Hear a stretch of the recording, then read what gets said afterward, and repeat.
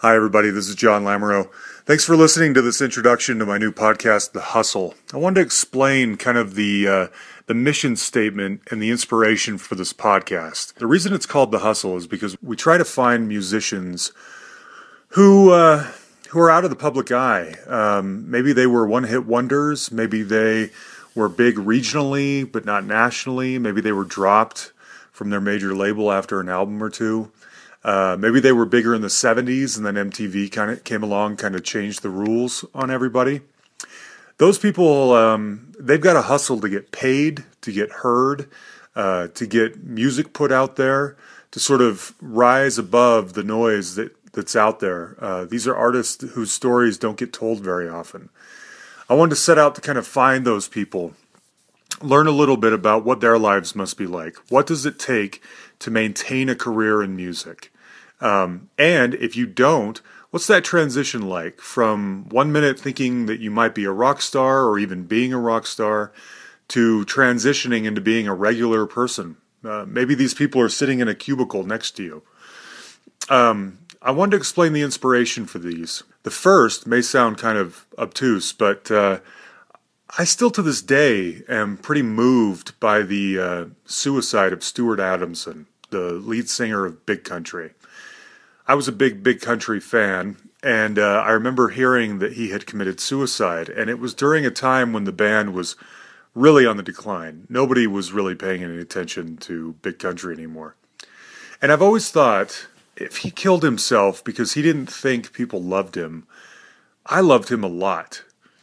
And wouldn't it have been great to have let him know that? Now, he's been dead for, I don't know, close to 15 years, something like that. Way before social media. He probably would have loved that. I don't know him or anything. And I don't think, me telling him that I loved him and took an interest in his stuff would have had probably very little effect. But it would have felt good to me to be able to tell the people who matter to me that they matter and explain that to them, especially if they're in pain. Sounds obscure, but bear with me. So the second inspiration is a few years ago.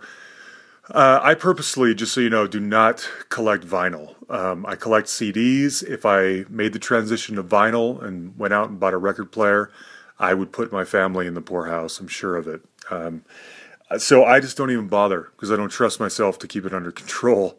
But I went into a local record store here in Denver where I live. And this is not like the hipster record store. This is kind of the dingy, weirdo record store. Of course, this store is no longer around. It's been closed, just like everything else. But I went in there and I started shuffling through the racks. And just album after album of people I had never heard of or seen. I like to think I know a lot about music, but clearly these were people who were just complete strangers to me. And yet here they were. At one moment in their life, they had a burst of inspiration, a burst of creativity. They put it on record. Someone decided that the world needed to hear this. It went out into the world, and maybe it landed with a thud. Maybe it landed, but then they couldn't keep it up. Who knows? But these are people who had something to say at one time. And I remember distinctly picking up a very, very strange, kind of cool-looking artistic album cover for a band called Flame. And the album was called Flame, which made it really difficult to Google this band afterwards. Flame, you can imagine. So I pick it up, cool looking cover. I go play it in the store for a little while. It's killer, like dirty rock and roll. These guys are clearly from New York. The lead singer is this tough mama named Marge Raymond. Killer voice, just like something out of Janis Joplin. The band, they're all out of New York. This is scuzzy 70s kind of Aerosmith, bluesy, blues rock. I look at the back of this album, and this album is on RCA, a major label at the time, and it's been produced by Jimmy Iovine, who now is rock royalty. This was, I think, one of his early production jobs. But I'm just thinking, look, here's a band with the look, the sound, the label, the producer, and yet, who's ever heard of them, right? Where are these people now? What must their lives be like? And I just became obsessed with finding out what their stories might be. I actually got to speak with Marge Raymond, and that interview will be coming up in a few weeks. Those two things together just kind of drove me to start this podcast.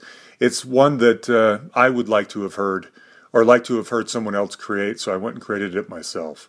Especially now in this day and age, there is no excuse not to discover music. I mean, you can go YouTube, Spotify, iTunes, you can download something.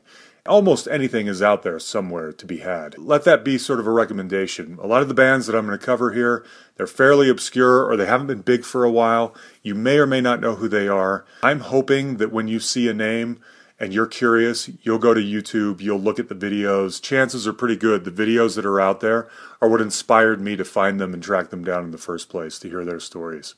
So there you have it. I would like to communicate with as many of you as I can. Please, if you're listening to this, send me an email at thehustlepod@gmail.com. Thehustlepod@gmail.com. Send me an email. Send me some show ideas. Let me know bands that you'd be interested in hearing from. Now, we're not talking like local, troubadours in a coffee shop. We're talking people who, on a major label, did a national tour, something that maybe played on television, whatever. Something that would have been out there in the public eye for people to consume. If there's somebody out there that you're interested in, let me know and I'll try and track them down and we'll see if we can talk to them and get their story told. Anyway, hope you enjoy it. Thanks for listening and we'll go from here. Thanks a lot.